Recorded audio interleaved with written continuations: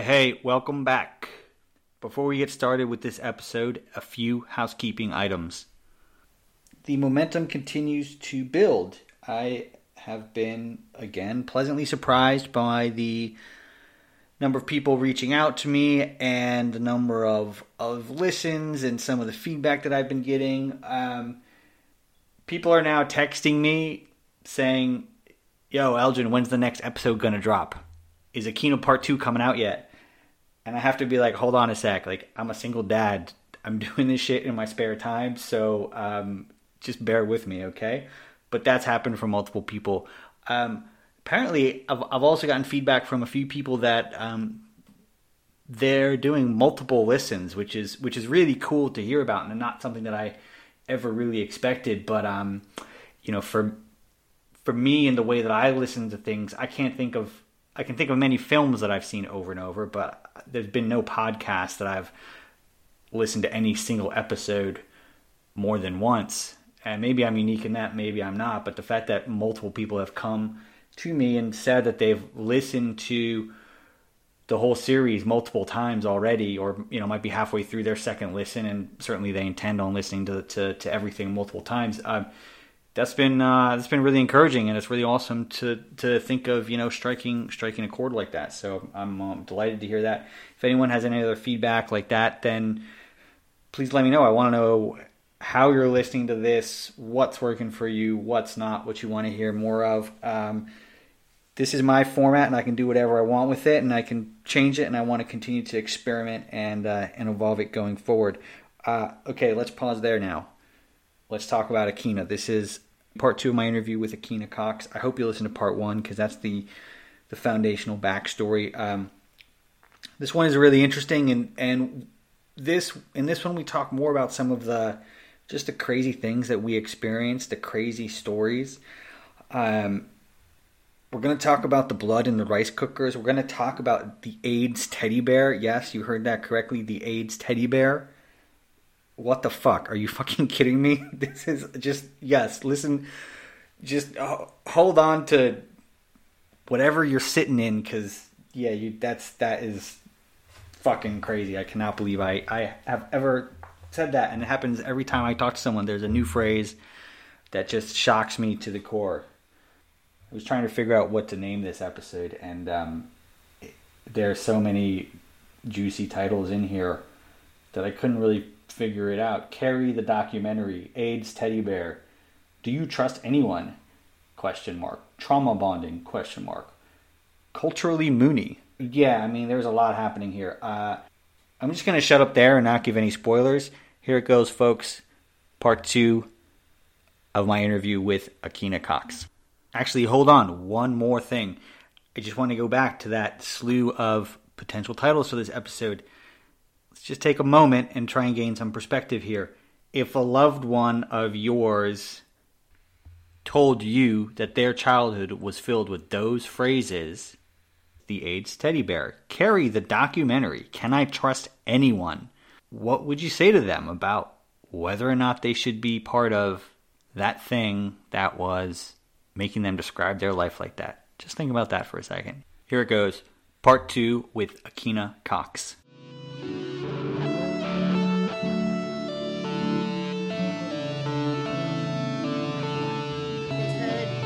There's still so many things for them. Exactly. It's just so unnecessary to be all, to doing it for guns.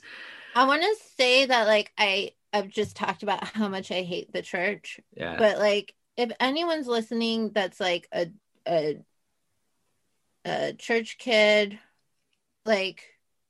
what we were talking about in the beginning about our love of, other church kids, brothers and sisters, I still feel that. Yeah. What's nice is growing up and realizing that the relationships that I have between all my friends that I grew up with in the church, that bond doesn't need to go away just because we're not in the church. That's been the thing that's rooted my adulthood, really. And I still totally feel if anyone I grew up with, or I didn't grow up with you, but you like listening to my weird cartoon voice, if you want to reach out to me, just let me know, because Yeah. if like, especially if you're like just recently leaving or something, or if you're like if you're gay and you don't have an older sister who will fight for you or knit Mm. you a rainbow scarf, like just let me know. Yeah, no, that's awesome. That's really good to hear. And I just wanted to echo that. Like, I actually feel it, like I still count some of my best friends now as like people that I grew up with in the church. Yeah, And I'm doing this project now and I'm making new friends as a result. And it's like when I have this conversation with people, we already have like I already have an immense amount of trust and respect for you, exactly. because I know we have that common ground. And it's not that I Yeah, wouldn't like eventually get there with someone else, but there's just this level of understanding that you have with each other, like basically cult survivors effectively. Like we've gone through the same set of abuse basically, so it's there's a it's core understanding there, right? yeah, it's And trauma bonding, I think is the term yeah, for yeah, I think it. that's I feel like probably this is like us at a VA just yeah, trading war stories back and yeah, forth. exactly. But yeah, no, I just want to echo that, and I would probably say like the relationships that I have with people that I grew up with in the church have probably deepened as a result of coming out of the Yeah, church, because you can just be real about what's actually going on in your life now, as opposed to trying to lie about trying to fit into the church effectively. some of us in the LA area go camping like every once in a while. Mm-hmm. And there was this like guy who came with us who was more of like a recent, he had just left the church where I feel like, or he was like kind of on the cusp, Yeah, whereas a bunch of us had left years earlier. yeah, So we spent the whole weekend just like being in our tents and drinking at night and yeah. going on hikes and looking at trees in the day. And then on the way back, he sent this group text and he was like, that was the best camping ever. He was like, that was like going to summer camp, but only the good parts, minus all the bad parts, like all the lectures. And it was just this moment where I was like, oh yeah, we get to choose what we do together. Like we have Yeah, this bond and we get to like just hang out and go to concerts or cry about stuff or have beers yeah, or whatever. yeah. It's or play board games. It's amazing. Yeah, exactly. And I'm really glad you mentioned that, because I do think like that bond still exists, and people shouldn't be afraid of losing that bond if they're Yeah. thinking of leaving. If anything, it'll only deepen, I would say. Yeah. And it has been interesting. I mean, I've lived in London for the last 15 years, and I've definitely kind of like have like a group of former, you know, cult kids that are, Yeah. some of my best friends here. Yeah. And it's been like that for over a decade now, and I expect That's it will good. continue. So yeah, they shouldn't be afraid, and I would like to encourage them to reach out to you or me or anyone, because there is this network of people that have been through it before, that can offer some support and some guidance, and the church is not going to be offering that. Yeah, and I would like to say it's really scary the first couple years leaving, Yeah, but it gets a lot better, yeah. and go to therapy. I second that. I second that. So what did it kind of look like when you were leaving? You mentioned kind of part of it was just sort of pivotal moments with your brother, but I'm curious more like It what that looked was like. it was like a very long process where I did have a moment in college wherein I must have been 19, and my college had this like lecture that I had to go to. It was like the incoming class, there was a series of required lectures, and one of Okay. them was on critical thinking and how to Mm, read a text, and like how to read a text and check and see if there were like to break apart the argument that the text was making okay. and then put it back together. Okay. And I was such a good church kid. I was so excited to sit in this lecture because I was like, oh, I love the DP. I love all these books. like this will help me read them and understand them even more. Mm-hmm. And then I ran back to my dorm room and I opened the book. And within the first couple of sentences, I didn't even make it to the whole first paragraph of the DP. I was just like, oh, this is an example of a circular argument. Like, this was in the diagram as like of something to like look out for that the professor had given us.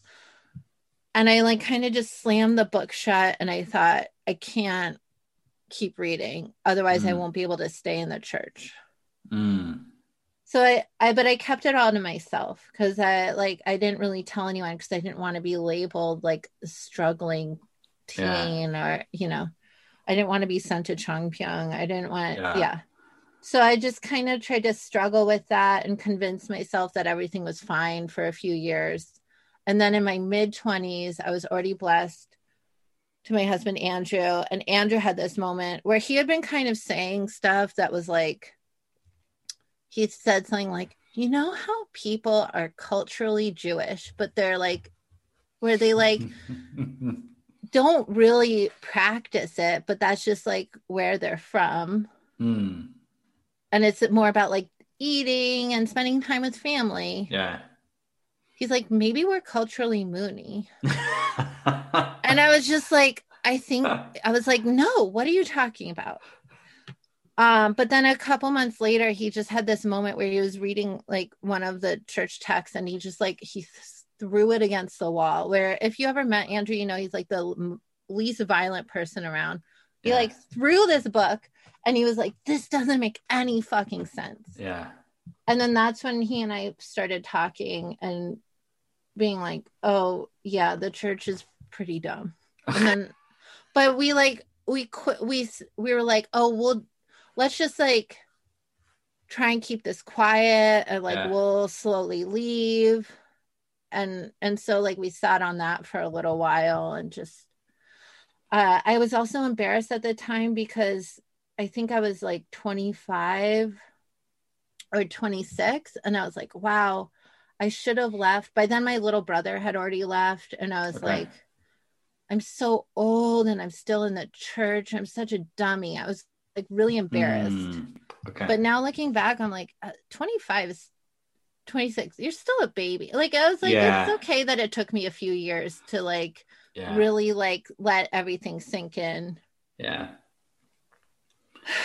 Yeah. And then my brother told me about his sexuality and then I got angry and wanted to like, and it really started hitting me like what the church had done to us as kids. Yeah. It's and funny. Then I was like, it's like I didn't really realize it until, for me, it was, I guess, well, it was getting divorced and I was having a kid and getting divorced and then being able to like actually, and that the marriage was to someone else who was from the church. And then the first time I could just look at the relationship that I had and like think about some of the deep, like foundational flaws in that relationship.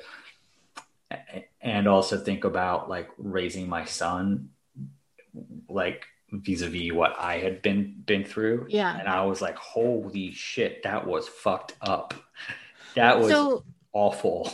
Like, it was, I guess all I'm saying is like, sometimes it takes like almost like an outside incident to like shift your perspective and really realize how fucking crazy your childhood was. Yeah. Because the thing was, I was like, oh, I saw it as like running this gauntlet when I was a kid, but I found someone in the church that I really loved. And luckily we were able to get married together. And so I was like, oh, so I like, and then everyone started treating me nicely because once you're blessed, you're like considered an adult. And also there's a blessed second, like people are really nice to you. Yeah.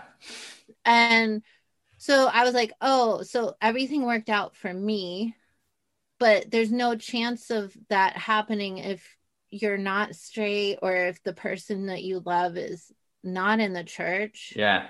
And then I was like, is this fair for me too, that like I had to run this gauntlet to get this acceptance at the end all of it. Like, shouldn't they just have accepted me and loved me for who I was from the beginning? Yeah. Like, it's like a false, it's the opposite of unconditional Yeah. love, which is what they preach to us. I was just going to say it's conditional love. The whole thing is Yeah. conditional love. It's we'll love you if you can do what you need. We'll love you if you can do what you ask. We ask of you.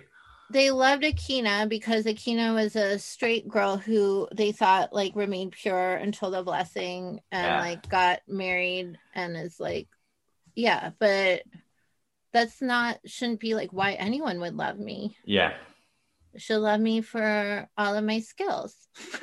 my book reading and horseback riding and fun times. Just everything about you. But I mean, like, I don't know, just having a kid, I was like, yeah, I love this guy, like no matter what. Like I don't care who he marries and how many people he has sex with. Like did you start to raise your kid in the church or what did you do?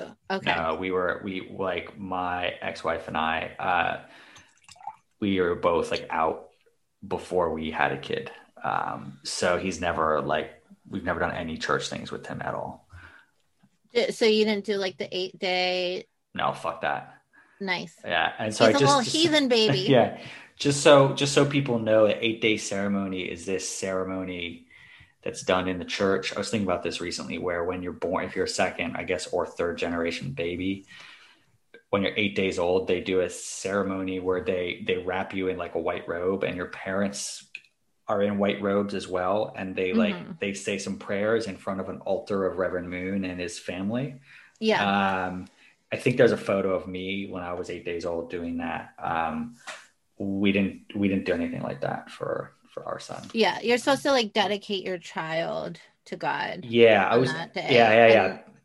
Basically, usually there's like fruit or candy or like kind of piled up. Yeah. So there's like an offering. It's an offering table to Reverend Moon's family, and basically at that moment when you're 8 days old, your whole life is dedicated to serving Reverend Moon effectively. Yeah. You got the first 7 days to go crazy. Yeah, exactly. But that's honestly, that's something that I want to dive deeper into at some point. But I've just been thinking about that, like how fucking crazy is that? Like when you're a tiny kid, your parents are going out of their way to dedicate your life to serve this cult leader. I guess I just like in my mind assumed it was like kind of like being christened at a church, but I don't know. I think it's more. It's more. It kind of looks like that. It kind of looks like that on the outside, but it's there's more. It's the beginning of the conditioning, in my view, it's the beginning of like the dedication of your life. Like your life is not for you; it's for him and for his church, effectively. Yeah. It starts then when you're 8 days old.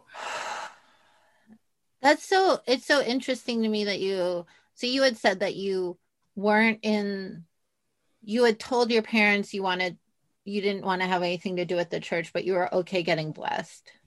Yeah. And then you got blessed.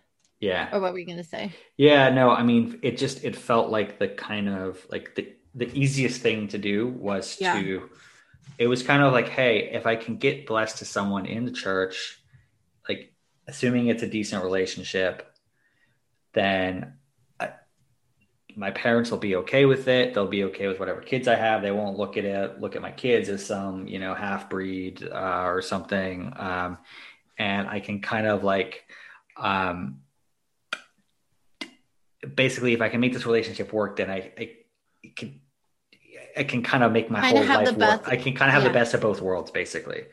That sounds so like I totally get why you did that. It sounds so sad. Yeah. To do that so your parents still love you, essentially. Yeah, that's exactly why I did it. And that's why my ex-wife did it. That's exactly, I feel like there were a few years ago. So you and I were actually at the same blessing. Yeah, so we were at the same. I didn't attend it the same place as you. Yeah. But we were married at the same time in the church's eyes. So I feel like about 7 years ago, a lot of our friends from that blessing started getting divorced. Yeah. And just felt like in the beginning there was a lot of recrimination, like people would say like, oh, I can't believe he's breaking up with her or Mm. whatever. Like, Mm. and I just remember feeling so sad for everyone because I was like, oh, you guys weren't ever happy, but you tried for all of your 20s Yeah. to, you spent all of your 20s trying to make this relationship work Yep. just so your parents would still love you. Yep. Like, I think I even said that to a first gen who was like an older person who was like grumbling about kids breaking up. And I was like, they spent all of their time doing this for you. Yeah. Yeah. That's what we did. So And they wouldn't be rejected by, like, it's not even your parents, it's like your primary caregivers growing up, because some of us didn't even have our own parents as our primary caregivers. yeah. Yeah. Yeah. Exactly. Yeah, it's that whole community. Yeah, whether it's your parents or anything, it's that community. And so, yeah, I mean, yeah, that's what happened to me. And it's not to say that, I mean, my ex and I did have good times. It's not, Yeah, it wasn't all bad. Um, totally. and I still have a lot of, a lot of love and respect for her. And she's still actually my best friend, I would say. And that's probably That's going to great. continue like forever. And we're still trying to do what's best for our son. So there's no animosity there. Yeah. And there's a lot of love and respect. But it is still, it's like looking back, it's like, well, fuck. Like Yeah. we did that. Like, what else could we have done with our 20s and our 30s? Like what else could we have done with, I our want lives, like reparations in the sense that I'm like, there needs all these fucking church businesses. You could be paying for my fucking therapy. I know, right? I know. At a I'm just like, at a what can you be minimum. doing with my 20s or 30s? Well, you could pay off some of my student loans or, like help me out a little bit because my parents gave all of any money they made to the church. Yeah. Like, help a lady out Yeah, here, exactly. please. Exactly. There should be something, but So, I don't yeah. think it's going to happen. I don't think I it's don't going think to it's going to happen. I happen. just am like, we did it. When I first left the church, I thought, okay, well, that was my past. I'm in my mid 20s. I like can have a future and a present that's not in the church. Yeah. Like I thought it was just like a jacket you take off and you just like donate it to Goodwill and you Yeah, and never it's see it gone. again. And then, especially in my case, it feels like every fucking 6 months I hear about some shenanigans my parents are up to. Yeah. Or someone's like, oh, they were in this video where they're talking about how gay people are like pedophiles and like they should all be put to death. That was like a sanctuary church video that, No, and yeah. your parents are still saying that they're cool with your brother while they're Are also you putting that accusing shit my up. parents of not making logical sense? I might be. I'm not saying anything. I'm not saying anything. Yeah. So Uh, there's like all this, because I feel like enough wow. church kids watch, like, I feel like other people we grew up with, they know that sanctuary church is crazy and Yeah. stuff, so there are people who keep tabs on it, and Yeah. a lot of them do know who my parents are, so sometimes I feel like I get tipped off if there's something like Mm, really crazy about to happen. okay. Why did I bring that up? Oh yeah, so it does feel like every time I'm starting to get in a groove and I'm like, my medications are working, I love my therapist, and then it's like, oh, but do you want to look through these photos to see if your parents were in the Capitol riot? Like, Yeah. Jesus. but even then it's Oh. and then it's also just in therapy going through like my childhood, it's just realizing how it still affects me today, Yeah. like the little, like, can you say trust issues, like Mm, like yeah. it's something that I think we're gonna have to deal with for the rest of our lives in one form or another. Yeah. So when you talk about trust issues, like how do you think this has all impacted you in terms of trust? I mean, do you trust anyone? Like, I feel like I don't think I No, trust anyone. no, I'm very skeptical of. I feel like, yeah, I'm like, I deeply love so many people. Like, so my brother and I feel like we're two sides of the same coin. Like, he'll be really nice to strangers and he's nice to everyone. And I am a little bit more reserved. Okay. Like, I don't, like, I like kind of observing people for a while before I decide whether I trust them. Mm-hmm. Like, I feel like I'm the best person for this pandemic. I am totally okay being at home most of the day alone. There's been like 2 or 3 times during this pandemic where I'm like, oh yeah, it would really be nice to hug my friends. Mm. So there's people that I'm nice to, and there's people that have made it past all of my reserves Mm. that are in my life, and I love them dearly. But still, I wait for like every moment I'm with them. I'm like, oh, this is the point they're going to reject me. Oh, I shouldn't, like, I should just leave them alone because they're better off without me. Mm. You know, just like all this bullshit in my Yeah. head where I just Yeah. don't trust anyone. Like, I don't, Yeah. I, um, just am always ready to bolt, I guess. Okay. Okay. Yeah, I mean I talked about this with someone else, but for me I have this deep it's like it kind of like you, it takes a while for me to trust someone, Yeah. but once I trust them, I trust them fully. Uh-huh. But uh until you gain that trust, um if you do anything that's slightly off, my immediate assumption is that you were trying to screw me, and I need to fight back as hard as I fucking can Interesting. to stop you from screwing me, um, and that's just it's an immediate get just immediate like fight as hard as you can against this person because they're trying to screw you. If I get any little inkling that like they're trying to fuck with me, even if they're not, even if it's just like a little like I misread a cue or something like that, I'm just Yeah. like I gotta fight now. Um, and I just know that that's about me. And then once I trust someone, I kind of trust them fully. Yeah. But then if they after gaining my trust, if they slight me or if they let me down in the future, I will never forgive. I will never forget. They're always in my black books. Yeah. So good luck to anyone that I have a relationship with in the future.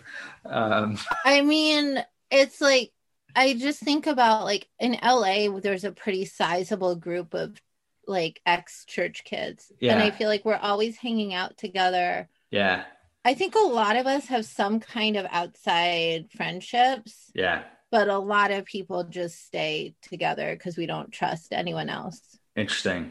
Like I have Interesting. some girlfriends that I met in various places because I will be vague. I have some girlfriends in my life that I've met over the years and I love them and think of them as my sisters and they're not from the church. Yeah, But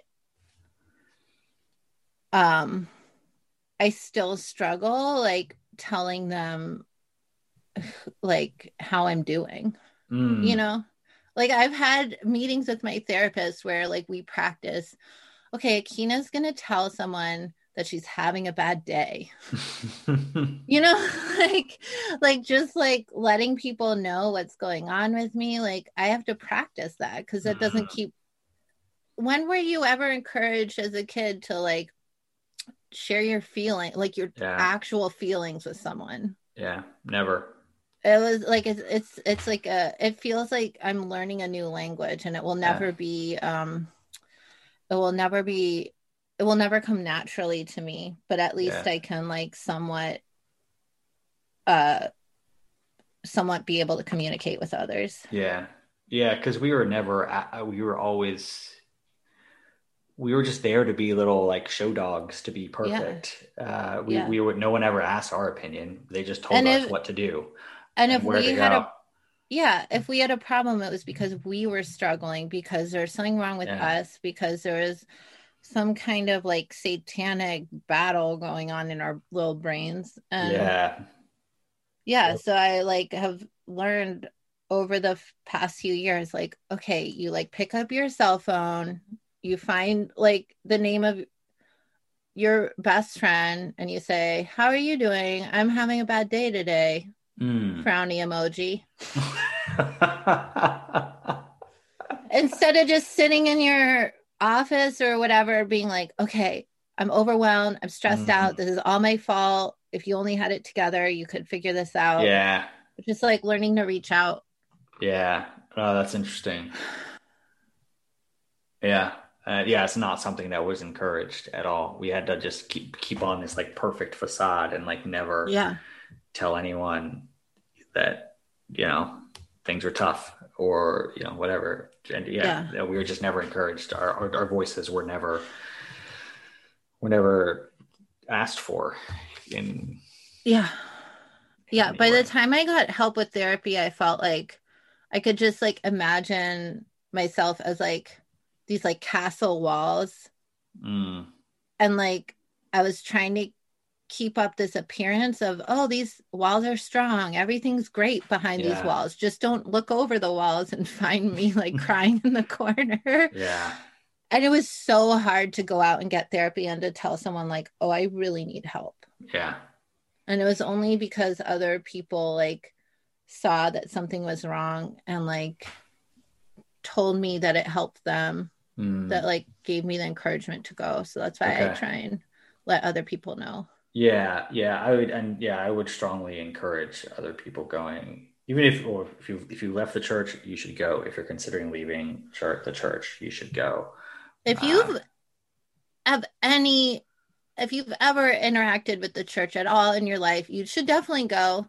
I'm yeah, sure like everyone on the planet would benefit from therapy, but yeah, definitely cults are like a real they're like professional grade shit. You can't figure it out on your own without yeah, training. yeah, exactly. And I would also say if you can find someone who has experience in cults, Yeah, even better. You may not be able to, in which case you're still better off going to a generalist than not going. But if you can find a specialist, it will be definitely. even more beneficial to you. I think Yeah. that's something that I've found If over the you last few years.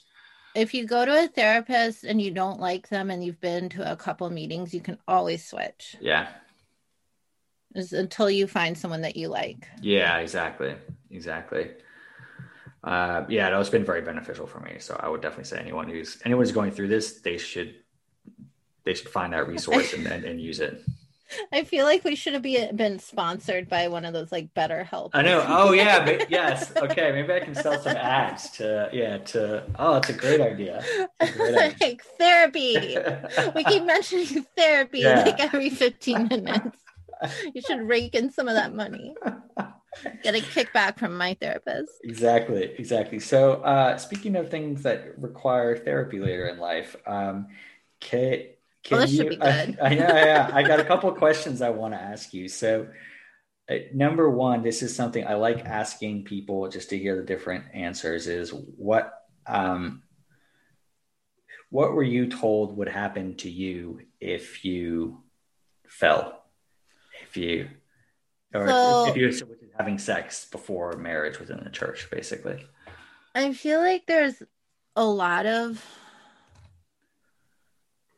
also looking back on this, don't you feel like it's kind of gross how like all these older uncles and aunties would like want to talk to us about sex and It is stuff? really gross. It is really gross. And the whole thing, it's like, I mean, Moon was just like he would have these really graphic speeches about sex, and we would like be because it was him saying it. It was meant to be like a holy thing that was cool for us, 8-year-olds to listen to or whatever, And he was like he was graphic, and then yeah, we go to these workshops, and these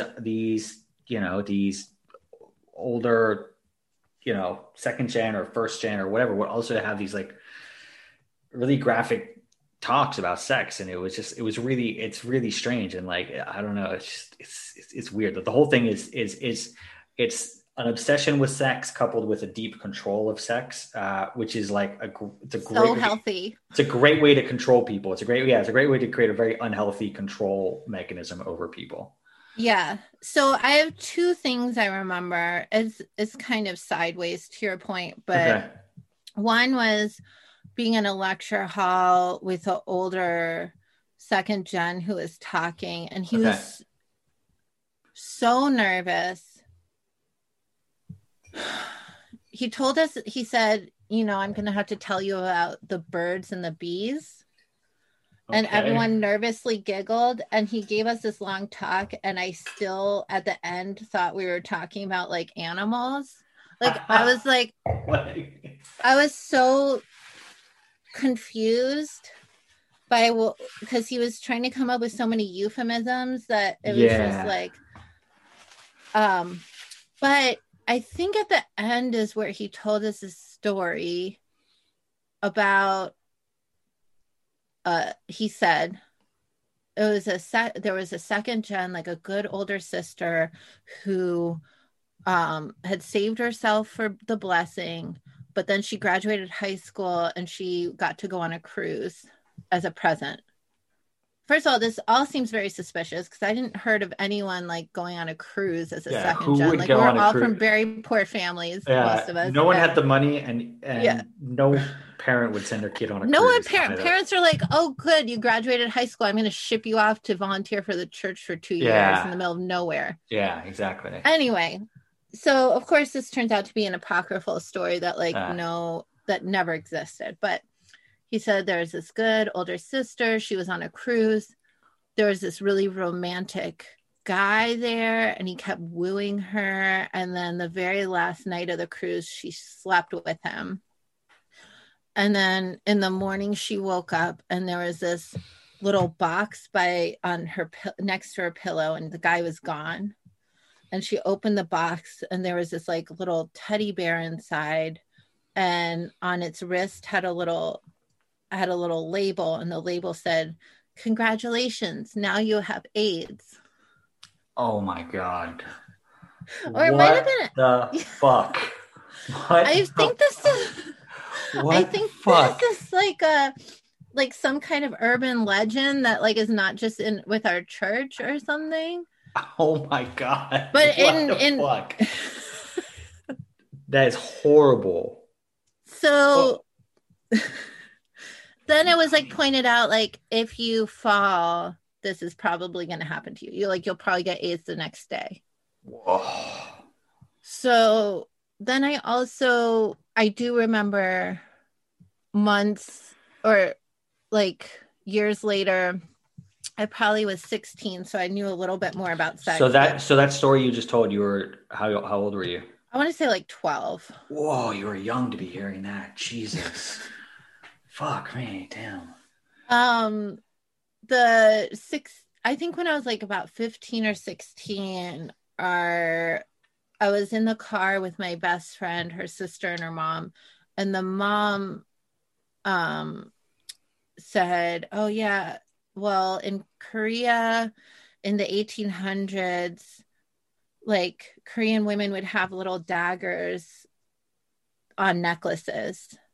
Like maybe it was like something that the court women had, but it Okay. was like she said, okay, this is from a white lady in Pennsylvania. I am not like taking ownership over any part of this story. Okay. According to her, she said, oh, they had these like little knives that were like ceremonial knives around their necks. And she was like, it's good to have them, or they had them because in case anyone tried to rape them, they could quickly kill themselves so they could go to heaven. Okay. And I was like, wait, wait, because like suicide is, according to the church, like the worst thing you could do. Yeah. And Yeah. she was like, well, if you're going to commit suicide so you're not raped, then it's fine. And I was like, wait, couldn't you use a knife to like kill the guy? And she was like, no, you should just kill yourself. And Oh, I just got Jesus. confused, and I think I just stopped. That was like when I stopped talking. Jesus. So I had an interesting dinner like this year with some church friends, including one of the girls who was in that car. Oh wow. We're just Okay. talking and about all the just thinking back on all the stories our moms told us. Yeah. And I was like, oh, one of us was like, oh, I think my mom was raped on MFT. And I Well, was I'm like, sorry. MFT is a mobile oh, fundraising team, which is a kind of a going out in vans and fundraising thing that a lot of yeah. our parents did. So we were all like pretty tipsy on wine. And I just remember at the end of the night, we were like, yeah, I think all of our moms were raped. Oh my God. It was just like, because we were all like, oh, yeah. Like, I don't know. It was like the 70s, like maybe before they joined the church or in the church while they were sent out on these things. Yeah. I just feel like looking back, I'm like thinking about some of the stories that all the aunties told me. I'm like, oh, I'm pretty sure they were carrying a lot of self-recrimination from a sexual assault of their own. Like, Mm-hmm. I think, like, not to leave everyone off the hook, because, like, I don't know if you need to, like, spread that down the line by, like, making teenagers feel like they need to commit suicide over rape, but, like, Yeah. not endorsing that. But I'm just saying, like, a lot of these stories from the aunties that were told to us girls, like, make a little bit more sense to me. Yeah. I guess yeah. Um, it's still oh man, I mean, both of those stories, the teddy bear and and yeah, that like it's better to kill yourself than to get raped. I've heard that before, in the context of the church. It's a pretty, it's icky, and kind of goes back to what we were talking about before. This like this crazy obsession with sex and like yeah. Yeah, speaking of like the aunties, like, and so I'm also like a very tall person. Okay. I'm like 5'11". So I'm like very like uh about 6 inches, what is that, like 8 centimeters taller than the average woman in America. Okay. So at camp, I got in trouble constantly because I was going against like every dress code, because if I raise my arms, like you could kind of see a little bit of skin, because there's like no t-shirt in America made for a woman that like for a long, like I just have like the world's longest waist or Okay. something. So Okay. also I had boobs, and like if you had any boobs as a teen in the church, that was also policed. So like Yeah. I just remember being a teen and like the aunties shaming me, and then also the uncles shaming me Yeah. in this weird way that was like as I said, I think sometimes with the aunties it was something that they were battling in their own head. Yeah. But especially with the uncles, it felt like, looking back, it feels like very like sexually controlling. I mean, it was obviously controlling. Yeah. And I just think like if my husband went around and was telling teenage girls that their shirts were too tight, I would want to divorce him. Like that's just fucking creepy Yeah, behavior. it's just creepy, right? It's really so creepy. Like the way they would do it, Yeah. it was just like very strange and creepy. Yeah, it's really creepy, and that's like a pillar of the organization. Is that yeah? And I creepiness. was like wearing the world's like baggiest shirts that were as long as I could, and I would still get in trouble in this way that was just like very strange. Yeah, and I mean, I know people like for whom like I know girls who've grown up in the church and have gone through similar things. Yeah.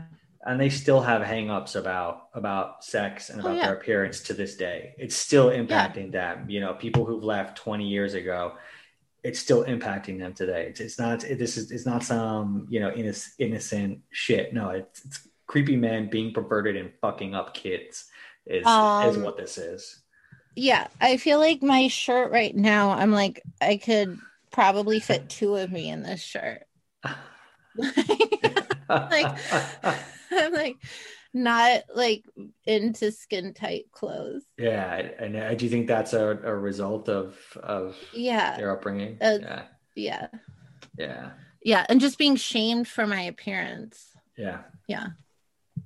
yeah. That was. I mean, I think that was uh, much like that shame was much greater upon women than it was upon men Oh, yeah. in the church. It's funny. Have you read the Testaments by Margaret Atwood? Um, I cannot fucking deal with Margaret Atwood. I did not read the Testaments. I read The Handmaid's Tale yeah. when I was in high school before I got Okay. blessed. And I was Okay. like, this is too close to Okay. home. Okay. So I read The Handmaid's Tale a few years ago, and I'm reading the Testaments right now. Is Um, that the sequel or is that a different book? it's a sequel. It's a Okay. sequel, and it follows like three women, and at like in various points of their life, like in the sort of the society like that is described in The Handmaid's Tale. Um, Okay. but they talk about how like just how like repressive it is, and how like the women will be, I don't know, like will be shamed for like showing an ankle, Oh yeah. and like it's their fault, like they're made to feel shame because that could incite the lust of a man, Oh and yeah. it's the woman's fault for Mm-hmm. doing that if it incites the lust in the man, and that's just like one like tiny thing that happens in this book. But I just remember I've read, I don't know, like a quarter of that book, and I'm reading it and I'm like, oh my god, this is what we grew up with. Yeah. This is what we grew up with, but this is like it is A 10 times worse dystopian. for the women, basically. Like I'm like Yeah. I can see how like this was part of my upbringing, and this is what the women were going through, and little bits of it were also what we were going through as boys. But it's also like, 10 times more shame just placed upon the women, and you can just feel that in that book. Yeah. I showed up. It was like it was like 100 degrees outside, and I had to show up to some pre-blessing interview, and I wore a shirt. It was like technically a tank top, but it was like it covered everything. It was like kind of flowy, and then it was like a ruche top, and then it had spaghetti. It had spaghetti straps, but like the shirt went like way over my boobs, like almost to my shoulder, and there was just like a Okay. little bit of spaghetti. Anyway, I showed up in like 100-degree heat with that. We were supposed to go. I had like a different outfit for earlier in the day, but we had shown up and the pastor wasn't there. And then, so we came back like after going to the beach. So I had this like more casual clothing on. Mm-hmm. And during the interview, this guy started like, he took me aside into a different room and he started like grilling me about my life, and he called me a slut. What? And yeah, this like the Korean pastor in church of like LA. He's just like, yeah, he, it was What the so hell? scary in that What the moment. hell? So he takes you out into a private room, Yeah. and tells you that you're a slut Yeah. for where Jesus. For, yeah. And I don't know. I feel like, first of all, like I couldn't totally understand everything he was saying because there was Yeah. a little bit of a language barrier. But Yeah. he was like, and also I think I've like blocked a lot of what he was said to me. Mm. But I do remember him calling me a slut, and he was just like grilling me and about like the fact that I was so fallen Wow. because I was wearing This like is what you were wearing. I was wearing like a sleeveless shirt on a really hot day. Yeah. So you Yeah. know me, Kina the Yeah. slut. Yeah. Fuck, man. No, it was honestly I used to get, there were some of those novels that I read as a kid where I would be so angry at the person writing it because I was like, Mm. this is scaring me so much. Yeah. Like this, but I feel like I needed that. I Mm. needed to see that people thought something like our lifestyle was something to be terrified of. Yeah. Yeah. Yeah, I think you're right. I think you're right. And yeah, for anyone who's listening to this, like, yeah, I mean, Um, the Testaments is like there's a lot in there that reminds me of our lifestyle. Are there any other books that kind of stick out to you as God, I feel like I resonant? was just thinking about some of them. There's wasn't totally like this, but The Giver by Lois Lowry, we had to read that in junior high. Okay. That has like essentially any kind of dystopian novel or movie. I usually can't be too, I can't watch. I feel like Octavia Butler is an amazing writer, but I also can't really read her stuff right now Okay. still. Okay. Um, I will say I watched the movie Carrie, and Okay. it felt like Oh that was yeah. like a documentary about my life. Like I was like, the mom puts a little too many candles up on her altar. Like I was just like watching the movie from some like point of view of like an expert, you know? I was just like, because even the mom kind of looks like my mom. Um, uh, yeah, I was like, oh, I kind of like liked it a little bit. Yeah. Um, My brother watched we watched the Hunger Games, and I didn't really like the movie. And my brother was like, oh, but it kind of reminded me of growing up in Korea. yeah. It was like, it reminded me of our childhood. So I kind of felt like Uh, nostalgic for it. wow. Yeah. Fuck. Yeah. I mean, well, that tells you something, right? If these are the things that we can relate to, I mean, Carrie, Carrie and The the Hunger Hunger Games, Jesus Christ. Fuck. Games. Oh man. Um, yeah. I think I read the book of Carrie, but I didn't watch I haven't seen the films. But I conceptually I know what it's about. Yeah. Uh, yeah, man. She just has like a crazy religious mom that feels like, who's like very controlling of Okay. her. Okay. Okay. It felt very similar to my childhood. Yeah. Yeah. I know how that feels. Actually, speaking of Carrie and horror films and blood, there was you in the prep call you asked Oh, me about this whole like blood incident, and I thought maybe we yeah. should take a couple minutes to talk about that. Yeah. So I'll hand it over to you to start that conversation. Well, I just wanted to ask you, actually, can I just grab some more water? Sure. Yeah, go for it. Yeah. Okay. One sec. All right. Let me just open. Yeah, no worries. Maybe now it's time to put the Baileys in my coffee. There we go. There we go. Same with my vegan Baileys. I wasn't even kidding. They have a vegan one. Well, it's almond milk Oh, Baileys. cool. All right, nice. I decided to go vegetarian a few years ago, and I thought, oh, I'll just eat a lot of cheese. It'll be great. And then I realized I'm lactose intolerant. Oh, it sucks. Okay, so then you're basically vegan by default. Like yeah. It's fine. It's like, I guess dairy is just as bad for the environment as beef. So Yeah. I just try not to be too crazy about it. Like sometimes I still have eggs or something. Yeah. I was vegetarian for a while. Actually, probably 3 or 4 years. But then I stopped, and I've kind of dabbled in it here and there. I completely get all of the like it 100% makes sense. Like there's no rational argument not to be a vegetarian. Did you grow up? Okay.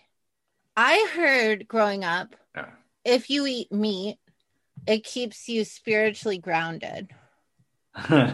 Did you hear that at all? I never heard that.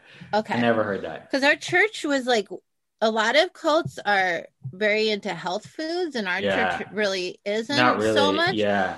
And I think it might have been like a Bay Area thing, or I don't know where it came from, but I know some families really subscribe to this idea that meat kept you grounded on the earth. And if you're a spiritually open person, aka you have a lot of visions, Yeah. then the thing to do is eat meat. Okay. You know what? Actually, this is starting to sound familiar to me. So I think maybe I did hear that, but my parents never talked about it. It was never a thing in my family, but I feel like maybe people talked about it at workshops and stuff like that. So Yeah, I was never like super into like eating meat growing up. Like I'm not the kind of person that like super craves meat. yeah, And I did want to be a vegetarian when I was a kid because I liked animals. yeah, And my parents like wouldn't let me be a vegetarian yeah. for that reason. Because they were like, your mom is a Oh, spiritually open person, oh, and so you wow. might be. And Okay, wow. Okay. yeah, yeah. Yeah. At I feel least like when I did it, my parents didn't oppose it. They were like, I guess, reasonably okay with it. yeah, I feel like Andrew is not totally vegetarian or vegan, but we just like he'll eat meat when we're out, like if we're ordering food, but we Okay. just don't buy it for our house. Okay. Okay. But yeah, All right. I don't know. Yeah, let's go back to this blood thing because I just feel like that's a really So, weird episode that the world needs to hear about. However many people are going to listen to this, I have no idea, but I feel like if they're listening to this, they're going to be interested in the blood story. I feel like at least Eris will probably listen to this. My brother will probably listen to this. So there's our audience. All right. We got two. I think Teddy will listen. Yeah. Teddy will listen. We got three. I think the other guests that I've interviewed, which is 3-4 other folks, I think they will listen as well. So my brother always wants to listen to see if I'm going to mention him. To see what I say about him. So okay. I'll say, all right. Hi, Con. I love you. All right. We'll make sure we keep that in for him as well. Okay. So I feel like you should be the one talking about this because you were there. But the thing is, you heard about this from someone else. Yeah. Which is why we started. I wouldn't even be talking about it with you, but you mentioned that you heard about it from someone else and you wanted to see if you could validate it with me. So I think we were talking about some of the things that tipped us off for the church. Yeah. Tipped us off realizing that the church had like maybe a scary underbelly. Yeah. So actually going back to the vegetarian stuff, I feel like for my brother and I, both of us really loved our cat. We really loved climbing trees. There were different things that we loved doing. And then we would find out at church camp, like that animals don't go to heaven and like trees don't have spirits and all these things that didn't feel right with us. So I have a lot of those kinds of moments where I was trying to reconcile this idea about the church with just like my own personal experience. Mm-hmm. But there was this one moment when I was in middle school and I was probably around 12 where I talked to a girl that had moved to our town who was another church kid. Mm-hmm. And she told me a story about being at the DC Church Center and donating blood. Yeah. And I got really confused because we were 12 and this had happened a couple years earlier. And I knew for a fact that children were not allowed to donate blood according to the Red Cross. Like the Red Cross doesn't want little like toddlers showing up donating blood. This is not okay. And so I was talking to her and she described going downtown, going to the basement and donating blood because some church aunties were asking people to. And then she said they still needed more blood. So she went back into the line and she donated twice and she got really dizzy. Yeah. So she had to lean against the cold basement wall for a while before she was able to walk back upstairs and meet her family. Yeah. And I just remember thinking when she said that story, this is wrong. Like something about this, like something about that just set off so many alarm bells in my head. And I thought either she's lying or there's something wrong with the church or like there's something wrong here. And I've known her now for a while. She's never lied to me before. I trust her. But the alternate explanation is that there's something wrong with the church. Yeah. And I don't want to, as we said, I was terrified of getting in trouble with the church. Yeah. So my immediate reaction was, okay, like I imagined in that moment, this like almost like a brown cigar box. And I thought, okay, Kina, open that cigar box, put this story in, and then tuck it into your memory. Yeah.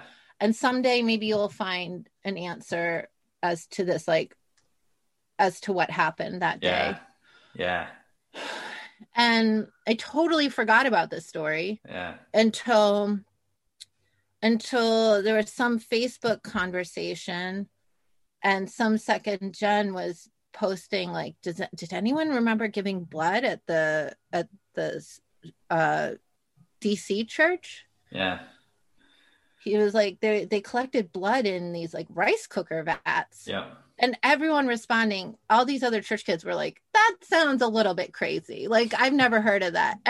But I saw it and I just thought, oh, this is what she was talking about. And I hadn't even told Andrew. Like I had totally forgot it. And the memory just came rushing back to me. And I think what was so scary in that moment was I thought, have I done this with a lot of other memories? Like, is what I think of as my history and my memories and my stories, like, are there other things embedded in there that I've told myself to forget? Yeah. Anyway, I mentioned that story to you and you were like, oh yeah, I was there. Yes. So yeah, you and I spoke about this in the prep call and I was like, oh, DC church, giving blood, rice cookers. Let me tell you about that. Because I was there in that room in the basement with the rice cookers.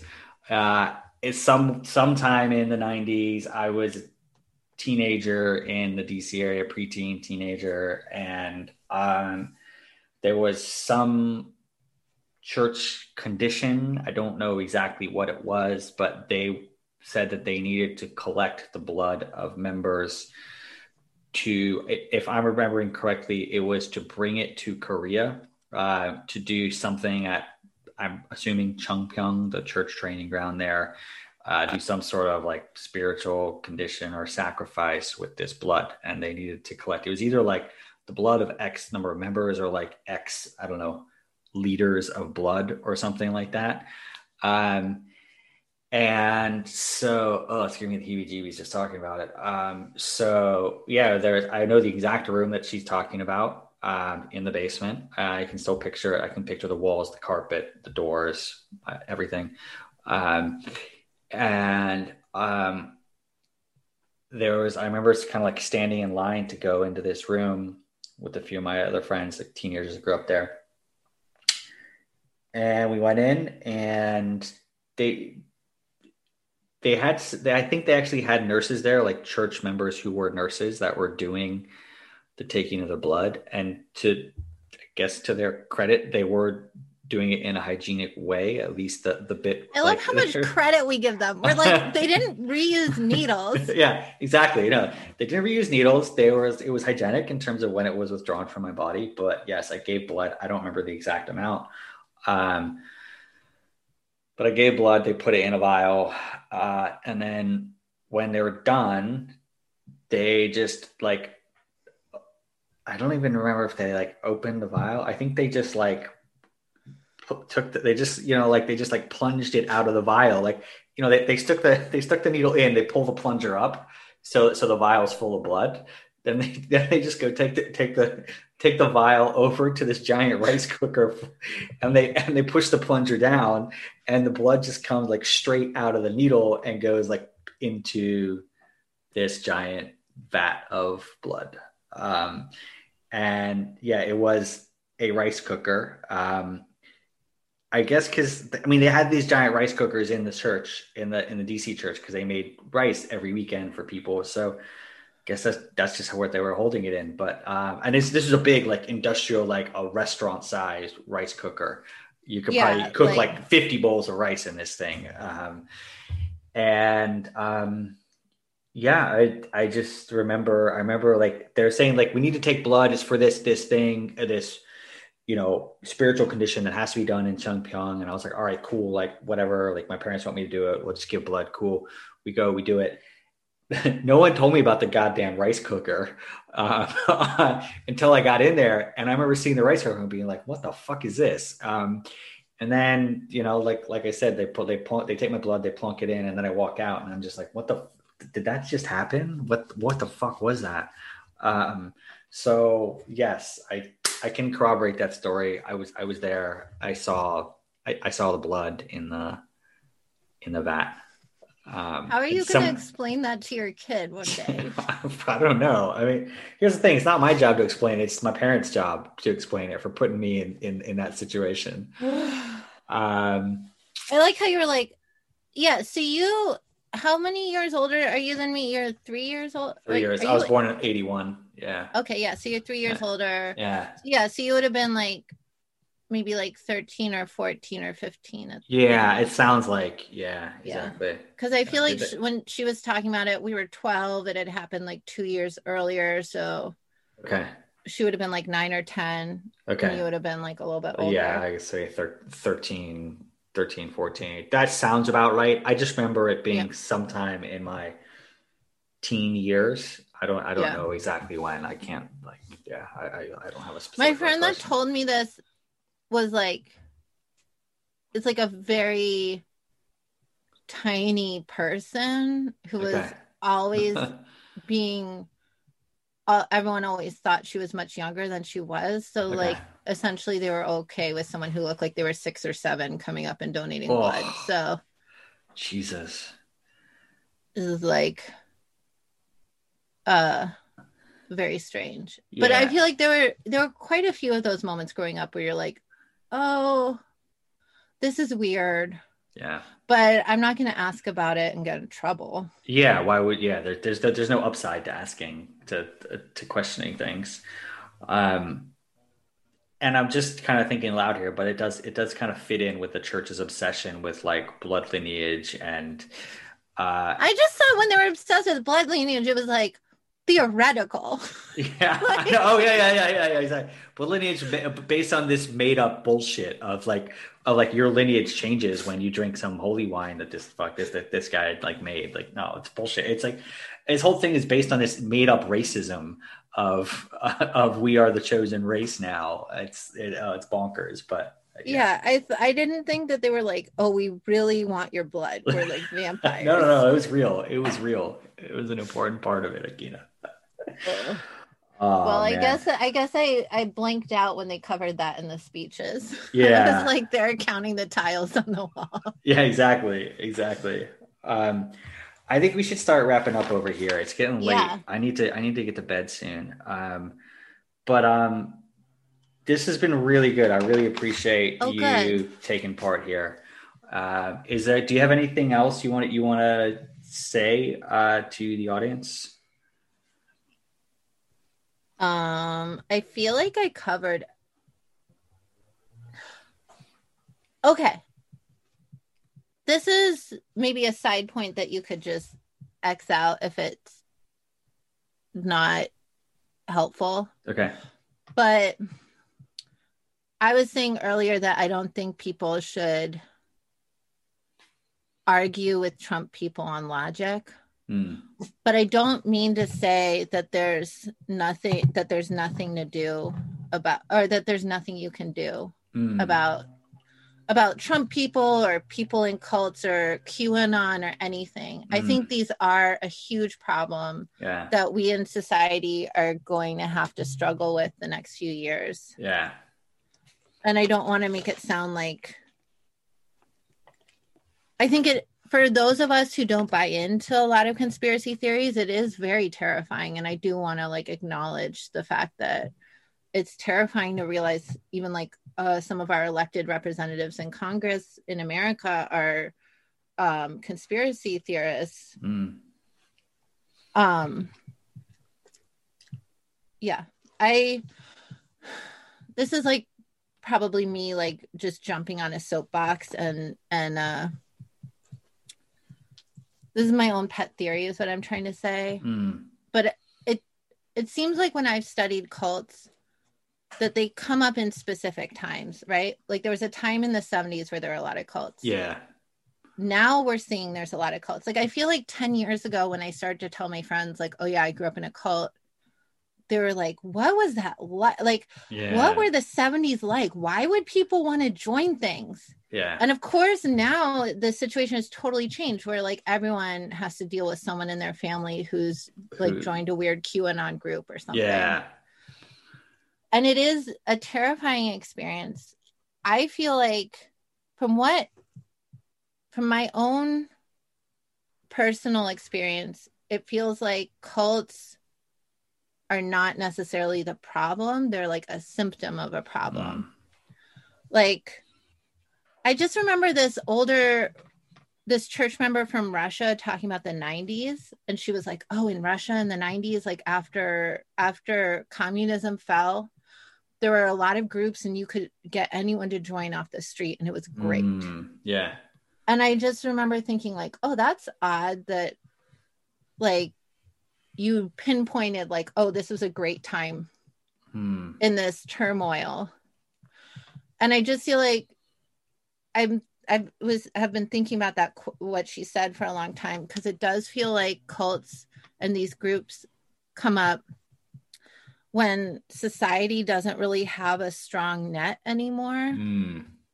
Like I never grew up in the 70s, but I imagine that time was really crazy. Like you had your parents who like fought in World War II, came back, said, everything's fine now. Yeah. Oh, but we might ship you off to Vietnam to be blown apart for no reason. Yeah. I can imagine that being a terrifying time. Yeah. I can also see that like the past 40 years in America, like our safety nets have been completely degraded. There's people who like, I had to stay overnight at a hospital a few years ago and it cost me like $4,000 and I was completely covered. Everything was in network. Yeah. Wow. It's crazy. Yeah. And it would like cost every penny I made that year that wasn't going to rent was going to them. It's like when people get stressed out, they look for answers. And if the answers that their government isn't giving them, or the answers that the government is giving them don't make sense, or they are feeling kind of gaslit from the government, like, oh, you know what, but the stock market's doing great, we're doing fine, then they're going to look elsewhere. Yeah. And so I feel like what I hope people do is to realize that like there's a lot of ways that we need to use a lot of different tactics to combat the spread of conspiracy theories and cults because they destroy people's lives. Yeah, they do. Some of those are just also like making sure that you're volunteering to get out the vote and maybe like working, if you can, phone bank or do something for a progressive candidate in your area, one that like supports the minimum wage and healthcare for people.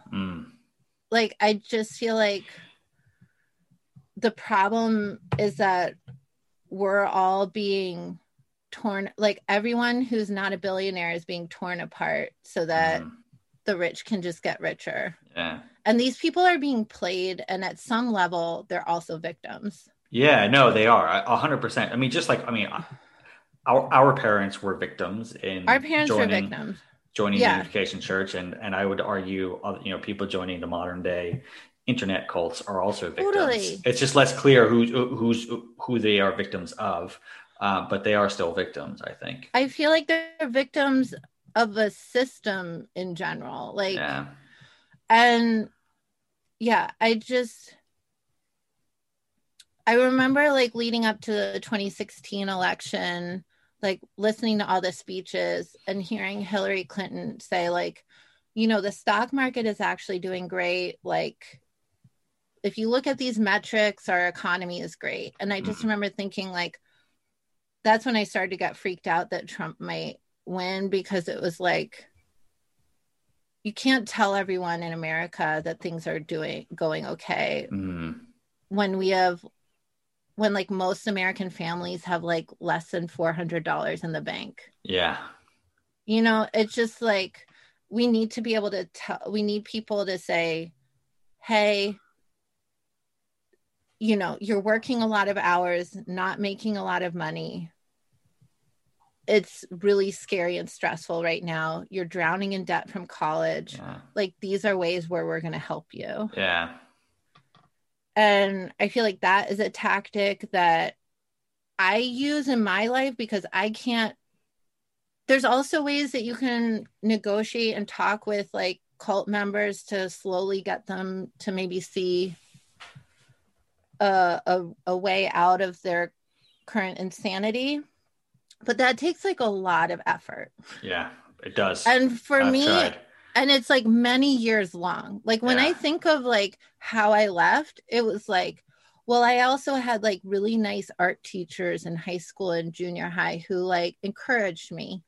Like, simple things like that added up to me feeling comfortable to leave. Yeah. So you like, it's not like, if this world is scary to you, like it is to most of us, there's things you can do to make the world better that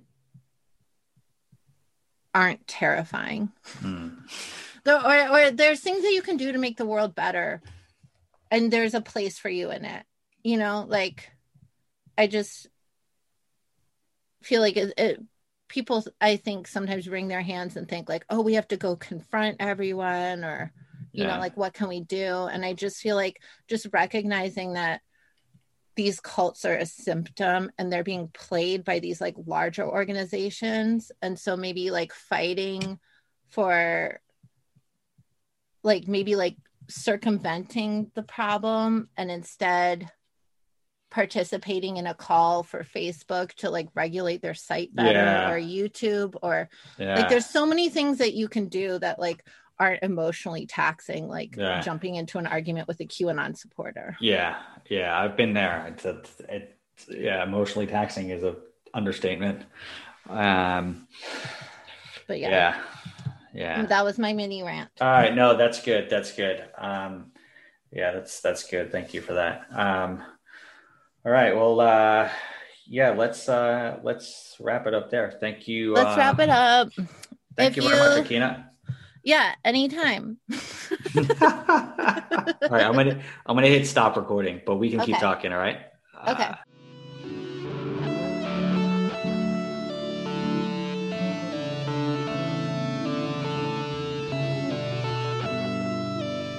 Folks, there you have it. The end of the interview with Akina. And I want to say thank you so much to Akina for getting involved. Upon reflection and listening back on this, she's got an incredible story, and she's unfortunately been faced with some of the worst aspects of humanity that have been forced through the fucked up meat grinder of the Unification Church, and then into the bastard son of that is the Sanctuary Church. She's really gotten, I mean, fuck me. What a story. And I also just want to kind of drill into some of the wisdom that Akina showed in this, and the way that she analyzed the place that cults have in the world, and the fact that they seem to thrive when the world is in turmoil. And she actually followed up this interview with sort of a few clarification points, and really made a very cohesive and cogent argument that the rise of Trump and QAnon and extremism in all forms has been predicated by the erosion of the social contract, particularly in the U.S., the erosion of any of the programs and the things that help to keep society together, and that's been eroded by, guess what, the right wing over time. So this extremism that we're seeing it's a natural extension of the philosophy of Moon and of many other cults, and it's all fed into this world that just feeds more cult-like behavior and cult-like enthusiasm. And I don't know where that leaves us, but I'm hoping that for people listening to this, they can get something meaningful out of it, and again, that we can add to the overall discussion and dialogue around these points. And I want to say thanks again to Akina. Everything you've described is incredibly heartbreaking, and my heart goes out to you and to your brother, and your family's been ripped apart by this whole fucking thing, and it's heartbreaking to hear that, and I'm sorry. Sorry to hear that, but I'm just grateful that you're able to share your story, and I'm hoping other people can get some value out of it. Thank you again to everyone for listening so far and for the support that you've given me in many types of ways. Just a friendly reminder, you can contact me on my website at fallingoutpod.com or on Twitter at fallingoutpod. If you'd like to contribute as an interviewee, you can contact me on there. If you would like to contribute financially, I would certainly greatly appreciate it, and I very much appreciate all the support I've gotten that way so far. It's on patreon.com/fallingoutpod. And just on a sort of ending housekeeping note, I don't know how pedantic y'all are, but in the very first episode of Welcome to Falling Out, I said that in the first 8 episodes, as in the first 4 interviews, I was going to be covering a variety of topics. One of those topics was international cash smuggling. And you will have noticed that I have not technically mentioned that in the first 8 episodes. And I'm very sorry to disappoint. But let me explain. The person that I interviewed about that was originally slated to be episodes 7 and 8. However, I spoke to Akina, and given the relevancy and currency and recency of everything that we spoke about in Akina's episode, I decided to bump her up in the order. And so you're going to have to wait for the next 2 episodes, episodes 9 and 10. I won't disclose the guest name yet, but we talk about a lot of things there. We talk about District 12. Did you know the church actually gave district names just like in the Hunger Games? Yeah, we talk about that. We talk about the international cash smuggling, and we talk about a whole lot more. Please stay tuned for the next episodes coming soon. And I guess if you really want to chase me, you can contact me on my website and tell me I should be publishing more, if that's really how you want to spend your time. Take care, everyone. Bye-bye.